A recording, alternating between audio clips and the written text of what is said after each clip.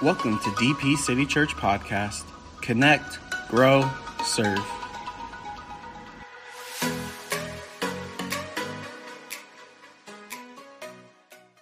I'll come expecting this morning. You come expecting Bob, huh? Oh my gosh, we're going to have a good time. We are really going to have a good time. So first of all, what I want us to do is know, I was going through praise and worship and singing, and it was great, and I think, God inhabits the praises of his people. And I believe this morning God is going to inhabit us in a whole new way. That's what I'm praying for. That, and I always do this. I don't watch Dr. Phil anymore. I don't even know what time he's on, but I learned a lot from him for a few years before he kind of went soap opera-ish. But he used to tell people, this is going to be the most changing day of your life. And I believe our days can be like that. When we come to church, set this time aside. I mean, honestly, how many people are at the beach or at Disneyland, Knott's Berry Farm, at the mall? They're sleeping in, they're eating waffles, whatever. But you guys have taken the time to come here, live fellowship. There's just something special about it, and I think God is going to honor that. So real quick, let's start off in prayer, okay? So Father, in Jesus' name, I thank you for the opportunity to come here. And Lord, changed. We want to be changed from glory to glory, from thinking to thinking into your image. We want to have your thoughts and your mind and your heart, your attitude about things. Overwhelm us, Father, I pray with your presence today, and we don't doubt you want to do that. In Jesus' name, amen. All right, first of all, I want to thank media and sound and lights. They're back there to just wave at them. Camera. Manuel is on media this morning, and I told him, dude, before you come Sunday, have an extra cup of coffee. I'm going to give you a raise. We're going to be praying for you. It's a wonderful job, but it's a challenging job, so I pray that. And the second thing is, did you guys all get a hotel? If you didn't get a hotel, there's more in the back. Okay, 3 people got hotels. Come on. Now, here's the deal.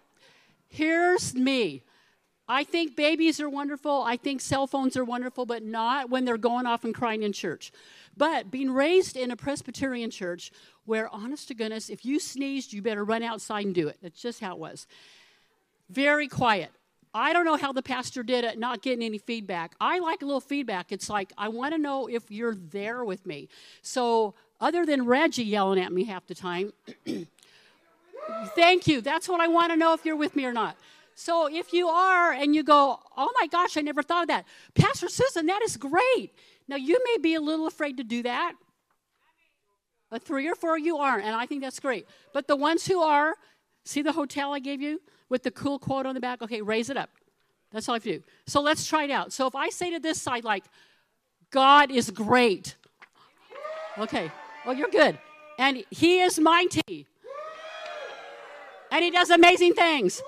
Oh, you guys are so good. You're such off to a good start. Okay, so say this with me. I'm quick. I'm sharp. I'm bright. I'm smart. I'm extremely good looking. You guys better do that again. I'm extremely good looking. Good. And I'm a major blessing to my family, my church, and my community. Woo! Amen. Okay. We're off and running. Woohoo! Okay, we're going to go home different. How many of you, because we're that age, have ever gone to like a high school reunion or a business reunion or some kind of get-together where you see people you haven't seen in a long time, and family, or maybe like Bob and I, believe it or not, we were at Hotline 50 years ago. I go, we are way too young to have been around that long. But 50 years ago, we were at Hotline. So, but you sit around and you see these people, or you talk about what was and how they were, and the person who was voted most likely to succeed didn't. And you see him and you go, dang, what happened to you? And the person that was dealt a really bad deck of cards, like they are knocking it out of the ballpark. And you go, shoot, what happened to you? We do that a lot with our friends, right? Bob's like just looking at me, don't tell on me. So we're not the only ones. It's good. You know them by their fruit. So when we were at Hotline 50 years ago, honestly, everybody there was amazing. It was the 70s. We didn't have time to let moss grow under our feet. We were cooking.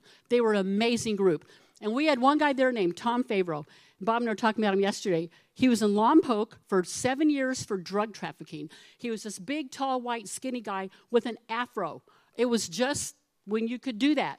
And it was kind of thin, and it would kind of wave when he walked. But he was like just this really, wasn't he? He's kind of like this, just this really cool guy. And I'm thinking like, oh my gosh, what is ever going to happen to this dude, you know? Well, then we hear years ago, he went back to school, got his doctorate, and now he's a Christian psychologist, right? Psychiatrist. It's like, Tom Favreau is a Christian psychiatrist with a doctorate? Hard to believe. Good for him. Then there's this other guy named Ronnie. And I'm telling you, Bob and I don't know a person with more anointing for an evangelist than this guy. He could walk down the street and do street evangelism because everybody was doing it then. I mean, he was nonchalant, very engaging, non-confrontational, and he would just get people saved left and right. I'd never seen anything like it. He'd get up on our Tuesday night hotline hour. It was kind of like our Wednesday night or Sunday night service, and at the drop of a hat, isn't this the truth? He'd get up and like do the most amazing sermon you ever heard. I doubt the guy even opened his Bible that much. I'm just telling you, he just had it. People would get saved left and right, and I'm thinking, this guy is going to be something else. I mean, I'd love to see him in 20 years. So here we are 50 years later. You know what he's doing? He's down at the beach doing weddings. And I'm going, Ronnie is down at the beach doing weddings? He ought to be going church to church evangelizing because he was that good. But I'm telling you, it always boils down to our choice. You know, God wants us to be a success in everything that we do. And in the year 2000, a lot of you might remember this, there was a guy that read the Bible. Now, most of you guys have read the Bible, read Chronicles. He's reading along, and he finds this little tiny prayer from this unknown guy named Jabez. And I'm telling you, I've read it, you've read it, but we just went whoosh, right through it. Well, he reads it and goes, oh my gosh, this is amazing. And he writes a whole book on it. If you put that overhead up, Manuel, it made the New York Times #1 bestseller. It sold 9 million copies in 2 years. He just knocked it out of the ballpark. Manuel, if you could put that up for me. And so here's what it says. Hold on. Here it is. Oh, that you would bless me indeed. So far, so good. Expand my territory, which literally meant help me with my work. I mean, we don't know if he was a farmer, a mailman, or worked at Starbucks. We don't know. But he wanted to expand his territory. And that thy hand might be with me, which when you study the hand of God, you have the favor of God. And whatever you put your hand to, you want God to do that too. And that thou wouldest keep me from evil, and God granted him the request. That is amazing. That's what we want. God wants us to be successful. Unless you are out robbing banks, murdering people, selling drugs, selling dope, or prostituting yourself, God wants you to succeed. Anybody here doing any of those things? No. No. Listen to the question again. If you're not robbing a bank, you're okay. You got it? Okay. Other than those, God wants you to be a success. Lord Almighty. Escuchen. Okay, so here's the problem. It's our definition of the word success. So we tend to think in America, if you have fame, fortune, and notoriety and power, you are a success. Now, that's not to say you won't be a success if you have those things, but that's not the definition of success. And I want you to think about this. Madonna is famous. Mother Teresa was successful. See the difference? Okay.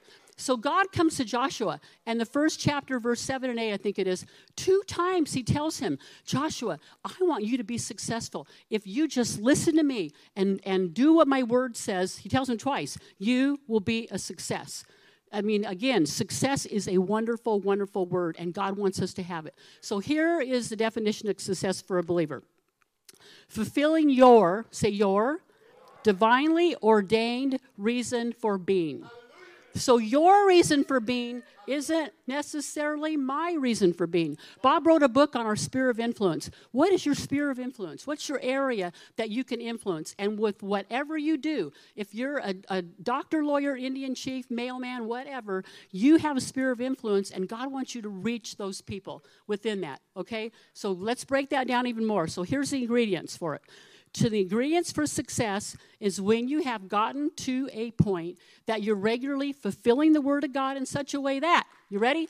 God is glorified, people are benefited, and the kingdom of God is expanded. So here's the deal. If you're doing that, you're a success. Matter of fact, I was telling Steve this week, we were talking, He wandered into my office by accident. Not many people come down there, and when they do, they get a sermon.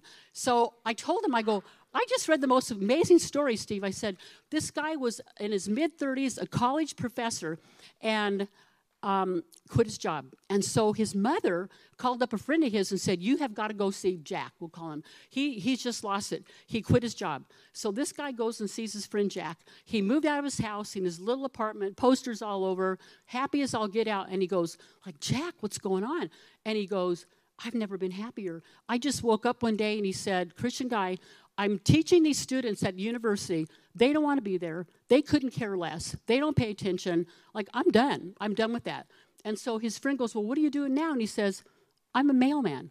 And I have never been happier. And he goes, I'm the last one back to the office, the main mail station every day, because I have this route. And a lot of these people, I'm the only live person they see every day. They talk. I pray with them. I've gotten to know all of them. He said, I love it. Listen, that guy found a sphere of influence, and he was connecting with these people. He's making a difference. That's what God wants. But here's the problem. That a lot of us, if not all of us, haven't dealt with at one time or another. And this one habit will keep you in your comfort zone and will keep you from really launching out into everything that you could be. And honestly, it cripples us, it will immobilize us, and you won't move on from this. And here it is. It's the habit of comparing ourselves to other people. So what happens is this, and Jesus was big on this. If you read a lot, you'll get this in the Bible. But if you look at one person, you go, well, they're better than I am, and that puts you down. And you look at somebody else that isn't quite where you are and goes, well, I'm better than they are. And then you're lifted up. It's like, stay in your lane, for pity's sake. Be who God made you to be, because you'll be listen, honestly, I would make a really crummy Reggie. I don't have the voice. I can't even get him to come over and sing on our side, for pity's sake. But if you're the best you, now give me that next one. Because there's no win in comparison. Do you remember when Jesus was talking to Peter? And Peter didn't like necessarily what Jesus was saying. So Peter goes, well, Jesus, what about that guy over there? Remember what Jesus said? What is that to you? What is that to you? And Bob and I can look around. Bob's not Billy Graham, and I'm not Ruth Graham. I'm not looking to her to get my cue from. I'm looking to the Word of God. Like, what does God say that we should be? And what does God say that you should be? And do that. Because here's how this works. Here is how insidious it is. So, being a girl, guys, you can relate. I go out and I get this really cute new pair of shoes. I think it's hot.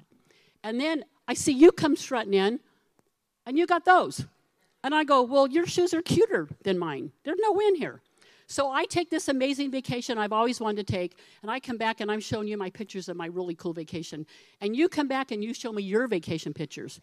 They're better. I'm going, dang. Well, then I get my dream house, the house of my dreams, and I go, this is the best ever. And you come and go, guess where I live? And you show me your picture. I go, shoot, it's beautiful. It's a lot better than mine. And then I get a really, really cool car. And guess what? You come driving up in this, and I'm going, shh. It's shinier, it's faster. I mean, the thing is, there's no aha moment. There's no finish line. You're never going to be the fastest, betterest, cutest, nicest, wonderfulest person. There's always somebody going to be better than you. And when you compare, you're always going to be down here. Do you get that? And so when you think you est it, you're the smart est and the strong est, you get old. And then you're the oldest. So then, how's that working for you? Okay? So here's my thing. Stay in your lane. So here's the question. Here's our question today. Who and what am I going to look to use as my reference point to tell me I'm okay? What are you looking at? Who's your role model?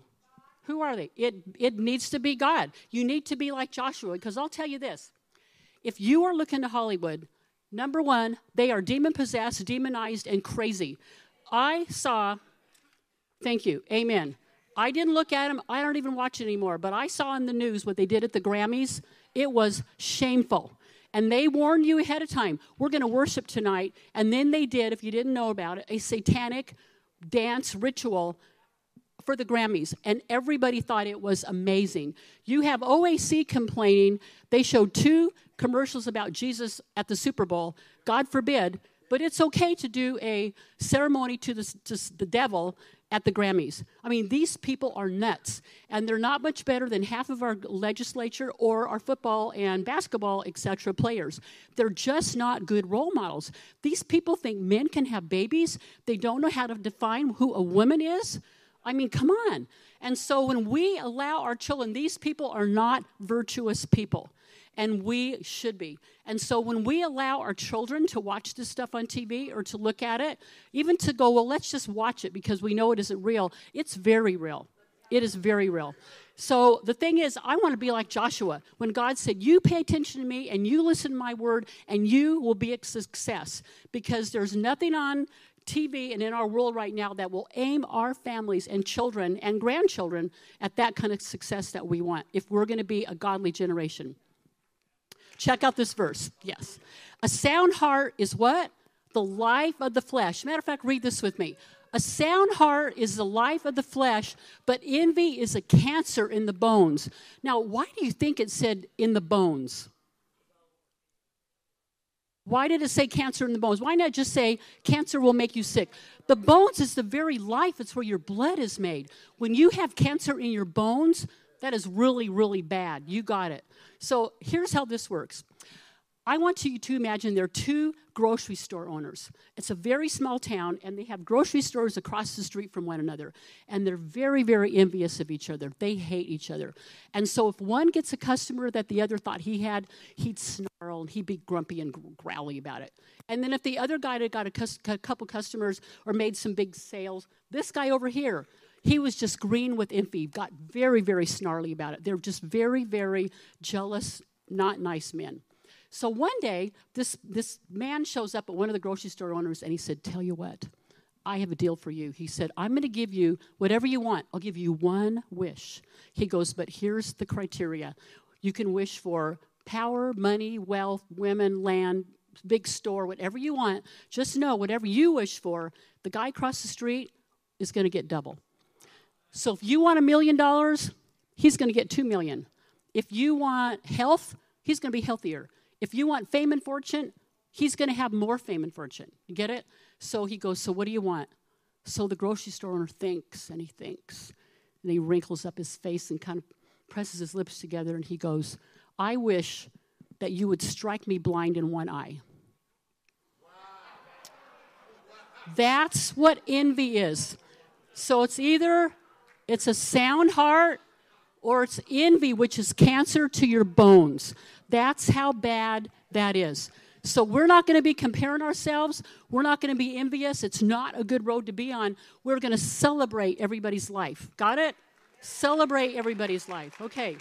So with that in mind, we're going to do the parable of the talents today. This is what Jesus taught. He wants these guys to understand what he has given them and how important each and every person is to the kingdom of God. Now, a talent back in the New Testament, it was just some money. That's how they described their money. So it could be, one of the translation says it's a bag of silver, one called it a bag of gold, but he gave them talents. So here we go. You ready, Manuel? Woohoo, here we go. Okay, again, the kingdom of God, will be like a man going off on an extended trip who called his own servants. Who did he call? His own. He didn't go outside his group. He called his own servants together and entrusted. He didn't give it to them. He entrusted them with responsibilities. So here's the thing. This is a picture of Jesus giving us gifts. And he goes away for a lifetime and wants to know what we did with them. So he's not like, they're yours forever. He's entrusting you with wonderful, wonderful things. So since we're going to be doing that, let's update it a little bit, and we'll say this was actually a hotel manager who is entrusting, go ahead and put that up, who's entrusting his people with hotels. Can you take that? So instead of giving somebody 5 bags of gold, he's going to give them 5 hotels to manage. So I found out that Conrad Hilton, this is a Hilton hotel. Oh, go back one, if you would. There. Conrad Hilton has 254 hotels in the U.S. So let's just say, he just wants to get a break from managing these things. And so he's going to give hotels. Are you ready for that? All right. So now here we go. To one, he gave 5 hotels. To another, 2. And to a third, 1, depending on their abilities. So here's the thing. He just didn't go, eeny, meeny, miny, mo, and pick something out. He looked at their abilities, and he looked at their potential, and he goes, this guy over here, he has the potential to run 5. It isn't beyond him to really do well with these. And this guy over here, he can do very well running 2. And this guy over here, listen, I wouldn't want to run 1 hotel. It's a lot to run a hotel. See, he can manage 1 hotel. That's all they're doing. They're managing it. You got it? Say manage. Manage. Okay, each according to his ability. So here's the question for today. Where are you on that? Do you have 5? Do you have 2? Do you have 1? So here's the thing. I'm going to make that decision for you, lucky ducks. I'm going to give you each 2 hotels because 5, you're not that good. 1, you're better than that. Okay? So everybody here has 2 hotels. So say, I have got 2.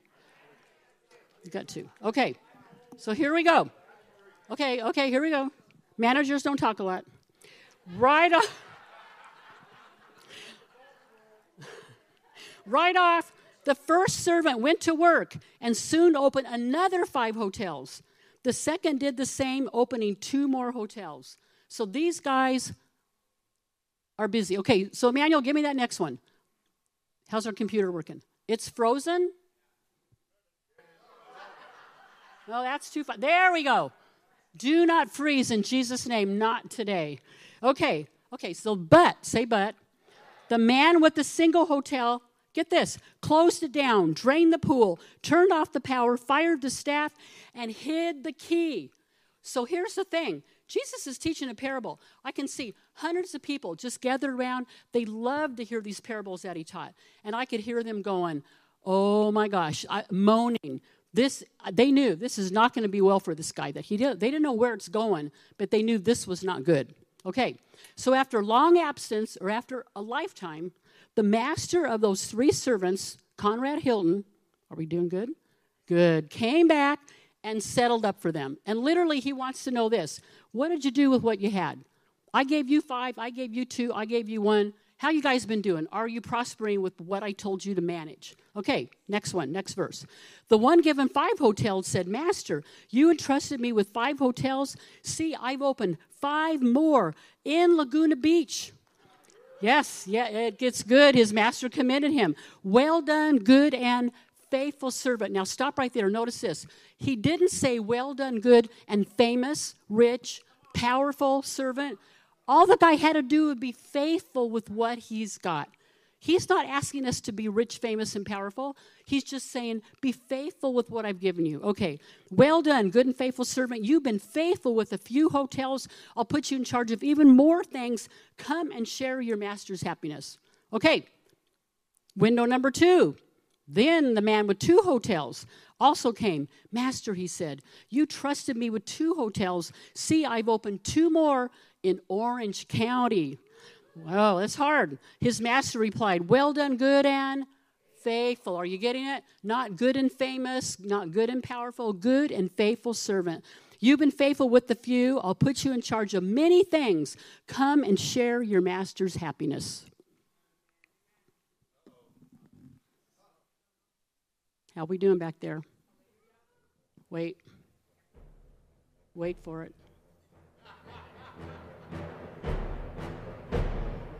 And the soundtrack changes.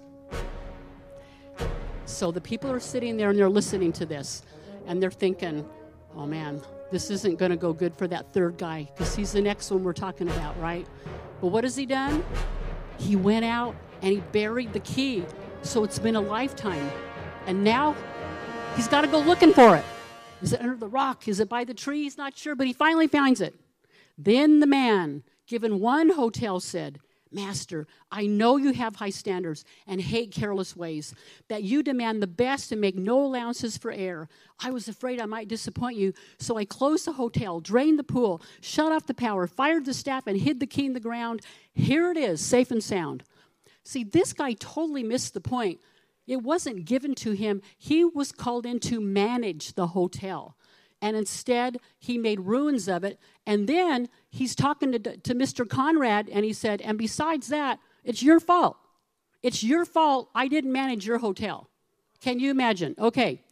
His master replied, "That's a terrible way to live. It's criminal to live cautiously like that. If you knew I was after the best, why did you do less than the least?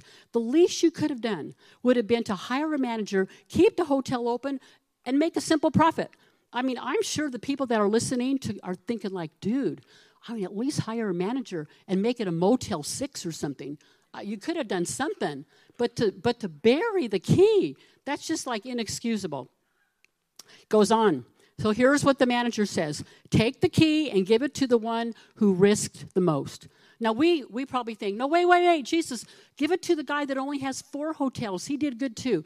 We are talking about a owner who wants the very best from us. And he got the very best from the guy that has 10 hotels. So that's who this dilapidated hotel is going to. And get rid of this play it safe who won't go out on a limb. Throw him where? Outside. Hold on. Yes. Where there's weeping and gnashing of teeth. And you're right. King James says outer darkness. But throw him outside. So we're going, oh my gosh. He sent him to hell. The guy buried the key and Jesus sent him to hell. Oh my gosh, it's really quiet. Read some commentaries. It's kind of not what he did. This is about the beam of judgment. He threw him outside. So who were the first 2 guys? He said, well done, good and faithful servant. Enter into the joy of the Lord. He brought them into his inner circle because they did good. He was commending them. This guy did nothing good. He probably had salvation, but he did nothing with the gifts that were entrusted to him. So he's out of the inner circle, and again, Jesus said, there's weeping and gnashing of teeth there. Why? Trust me. There will be, read John Wills Booth, the guy that did Salvation Army, his vision of heaven. There will be some regret in heaven for people that didn't use anything they had. I imagine the thief on the cross that barely got saved, he's going, man, I had my whole lifetime not to blow it. What was I thinking? But here's this guy, there's weeping and gnashing of teeth. They're going, oh my gosh, I can't believe I had these gifts given to me. I had so much going and I didn't do anything with it. And he's weeping, going, I had opportunity after opportunity after opportunity, and I just blew it. I think there'll be a lot of people that are very sorry they did this. You know, Bob talks to a lot of sound people, and we know a lot over the years that helped us with our sound, and I know it's too loud sometimes. I'm sorry. We're working on it, but we're working on it. It's a lot to do this little building. So he talked to the sound guy once who is a big church in Orange County. I won't say the name of it, but if I did, you'd all know what it was. So he worked there. He was over all the sound and media. So Bob just happened to comment. He said, I imagine it's really easy for you to get volunteers. And the guy said, are you kidding? He goes, you come to this church on any Sunday morning. The parking lot is filled with Lexuses, BMWs, Porsches, good cars. I drive a Jeep. And you won't see a Volkswagen among them. But he goes, it's like pulling teeth to get these people to volunteer one Sunday. And he says, when I can finally get them, I'll go, okay, I got you signed up to help with the media and sound like 8 a.m. service and 10. Well, maybe I can do the 10. I don't think I can do both of them. I mean, it's tough. It shouldn't be like this. Are we using the gifts that God has given us? So here's the bottom line. What you have is less important than what you do with what you have. So let's pretend this for a minute. Let's pretend, you like doing this, pretending, you are a bookshelf. You ready? Here we are. This is you. So the clock represents your time. The family picture is whatever family you have. Photo albums, that's your life story. The book's your education. The hammer represents your work. There's your cell phone for all your friend connection. Your hobbies over there for the ball and your piggy bank. And some people have more in their bookshelf and some people have less. But everybody has basically that. But every bookshelf's different. The quantities and qualities are different. But you are a combination of what is on your bookshelf. And so what Jesus is saying with this parable and this bookshelf here is this. What's on this shelf is not near as important as what you do with what's on this shelf. Do you understand? You can't look around, have a pity party, and go, but I don't have all that money. Do you have any? I don't have a talent. Do you have one? I don't have any time. You got the same amount of time I do. It's getting quiet in here. All right. So aren't Let me ask you, aren't your favorite stories about people is that when you hear about people, not the ones that were born with a silver spoon in their mouth, like they were born rich and they were born to a famous family and they were born to a powerful family and they just keep handing it down. I just go, that's why I'm so glad I'm not in England. The people that keep doing the monarchy thing, they're just born into it. They're born rich, they're born famous and powerful, and they didn't earn it. I'm more into the American thing, like we're going to work for what we have. And trust me, I know a lot of people in this congregation who since young on up have worked very hard to get where they're at because it's a principle in the Bible. Those are the stories that we love. They came up from nothing and they are a success because the Bible principles work. And if you're saved, so much the better. But just to give you an illustration of somebody who, a lot of controversy around this person's life, I doubt they're saved, but reading up on them, maybe. We'll find out when we get to heaven. And you all know this person. You've all benefited from this person. But when you study the life of Walt Disney, how many remember this guy? Don't moan. Listen, I grew up at Disneyland, Orange County. It was an amazing place to be. Would I go back today? No. I wouldn't give them a penny. They're into the occult. They are bad and wicked and woke. So that's said enough there. But let's go study the man for a minute. When he was 7, he was drawing pictures, going door to door in his neighborhood, selling them to earn money from the family. 7, that's second grade. When he was 10, he was down at the railroad tracks selling newspapers to earn money. And he just developed this lifelong love of trains. That's why you see trains all the time in his stuff. Then he just kept illustrating. That's the gift. I mean, God's not going to take the gifts back just because someone doesn't get saved. But that's the gift God gave him. He drew and drew and drew. He went bankrupt. He formed a company with his brother. He got kicked out of a company because he wasn't creative enough. But eventually, long story short, he developed Disneyland. You all know it. Anybody not been there? One person. Don't go. I was going to say you got to go, but don't go. And the last time I went, this is what it looked like. It was terrible. My mother wanted to go for her 90th birthday. We begged her, please, Mom, anywhere but Disneyland. No, I want to go one more time. So we did, and that's what it looked like. It was awful. But when he died, he was worth $1 billion. And I think it's probably even more right now. But the thing is that successful people don't get up every morning and go, gosh, I wonder what everybody else is doing. If I just had more money, if I just had more education, if I just lived somewhere else, if I just had different parents. They don't do that. They look at what God has given them. They look at their bookshelf and go, I'm going to get up today and do what is set before me with what I have, and I will be a success in that. And especially being believers, we have that advantage. Do you see that? When we pray that prayer of Jabez, it's like, God, just give me the favor of God. Put your hand on what I do and enlarge my territory. And God said, yes. Are we praying that? Go look it up in Chronicles. It's an amazing prayer. So here's our bottom line here. What are you going to do with what God has entrusted to you? And I think we'd all agree. We all know we don't want to be that one hotel guy. We don't want to be the person with the shelf that buries the time and buries the talents and buries your education. Use whatever you have to your advantage, to the kingdom's advantage. So I'm going to close with this. A drink of water. Hold on.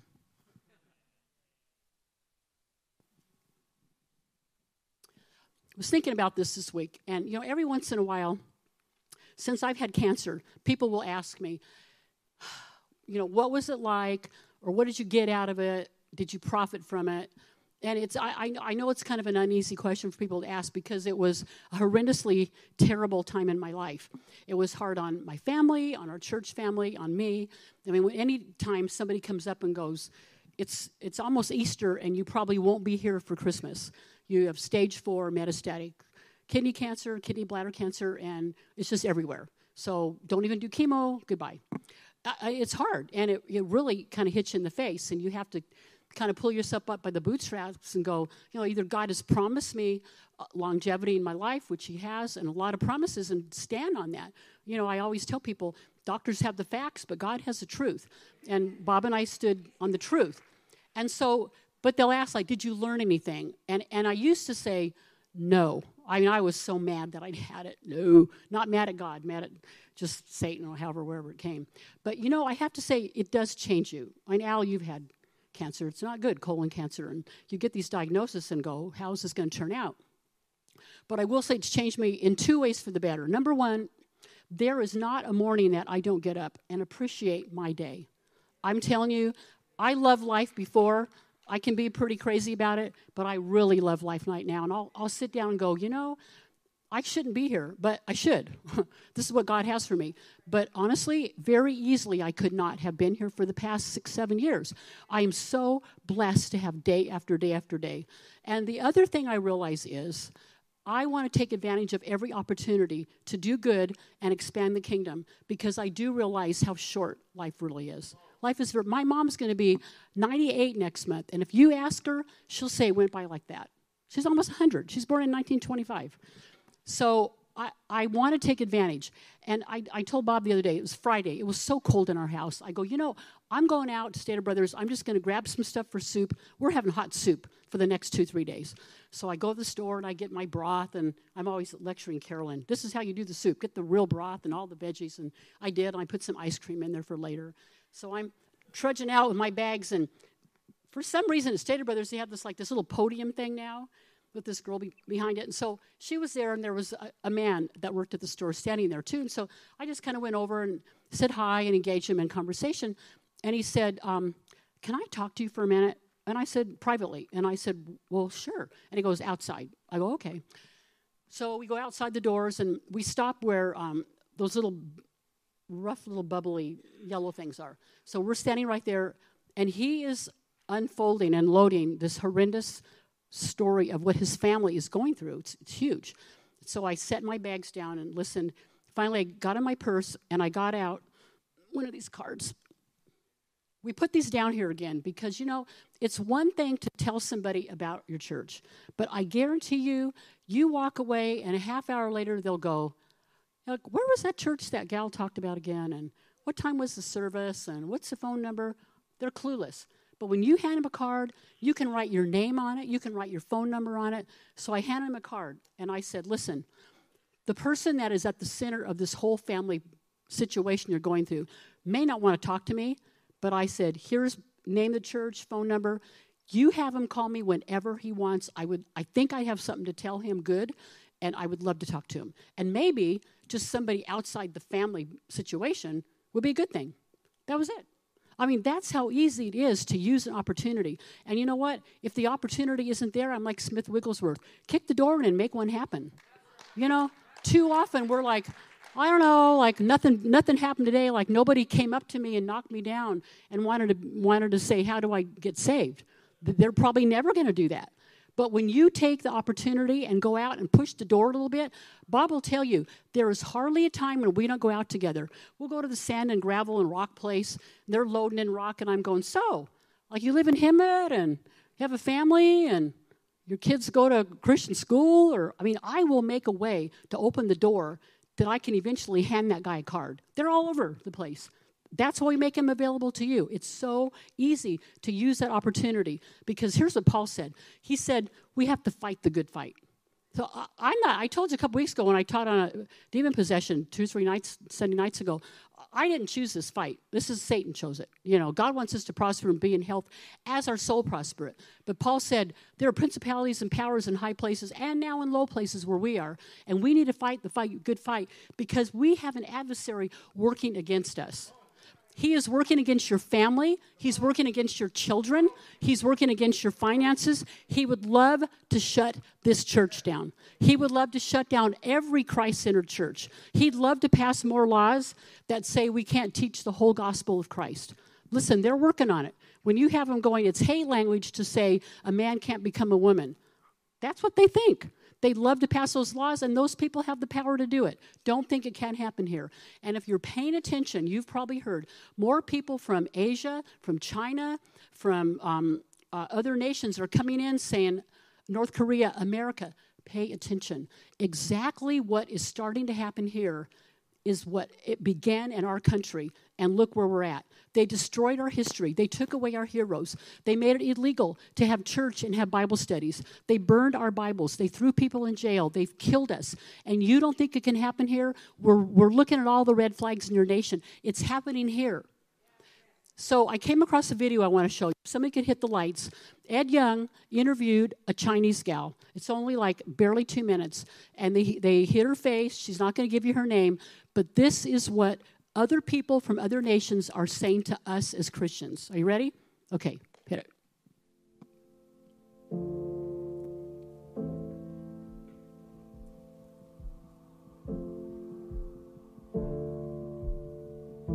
I lived in Houston for 22 years. I fled from China, but I cannot show my face because I'm concerned of my family's safety back in China.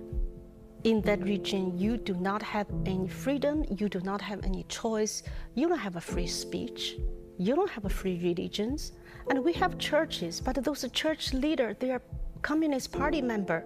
If you have a Bible study, which is unauthorized, they consider that as a crime. You can be arrested.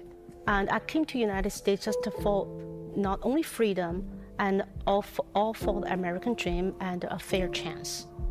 And this country has become more and more like communist. I can see what's happening here now, and which this country is getting divided.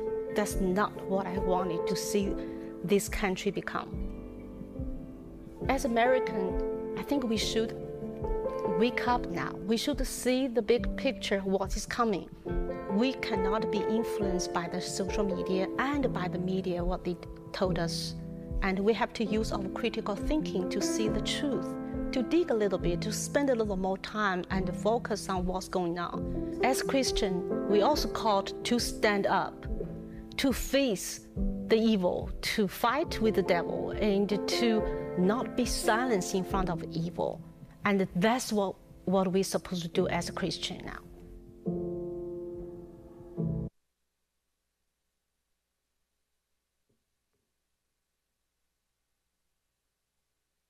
The world admires every passionate enthusiasm except one. That's the love for God. And that's the truth. And if you get out there and you are passionately enthusiastic about witnessing and evangelizing and sharing the gospel and loving the Lord and worshiping, trust me, no one in the world is going to pat you on the back.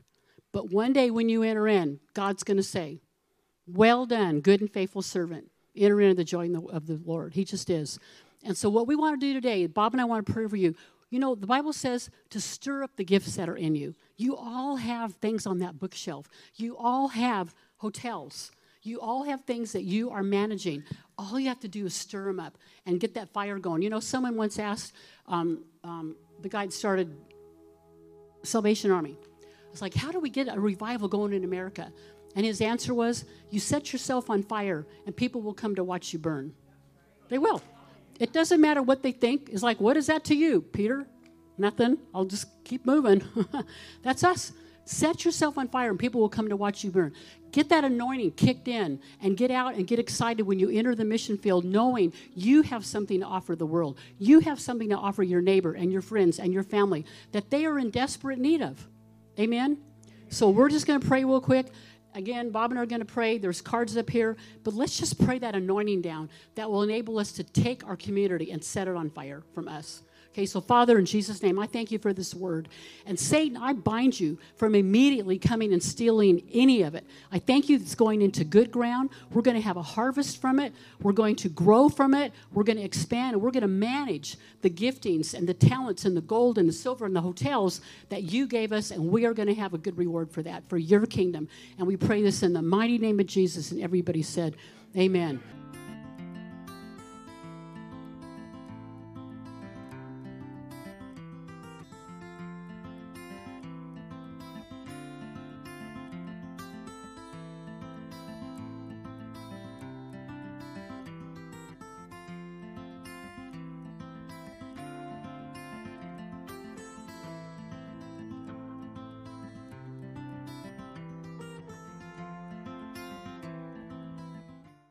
Thank you for joining us today at DP City Church.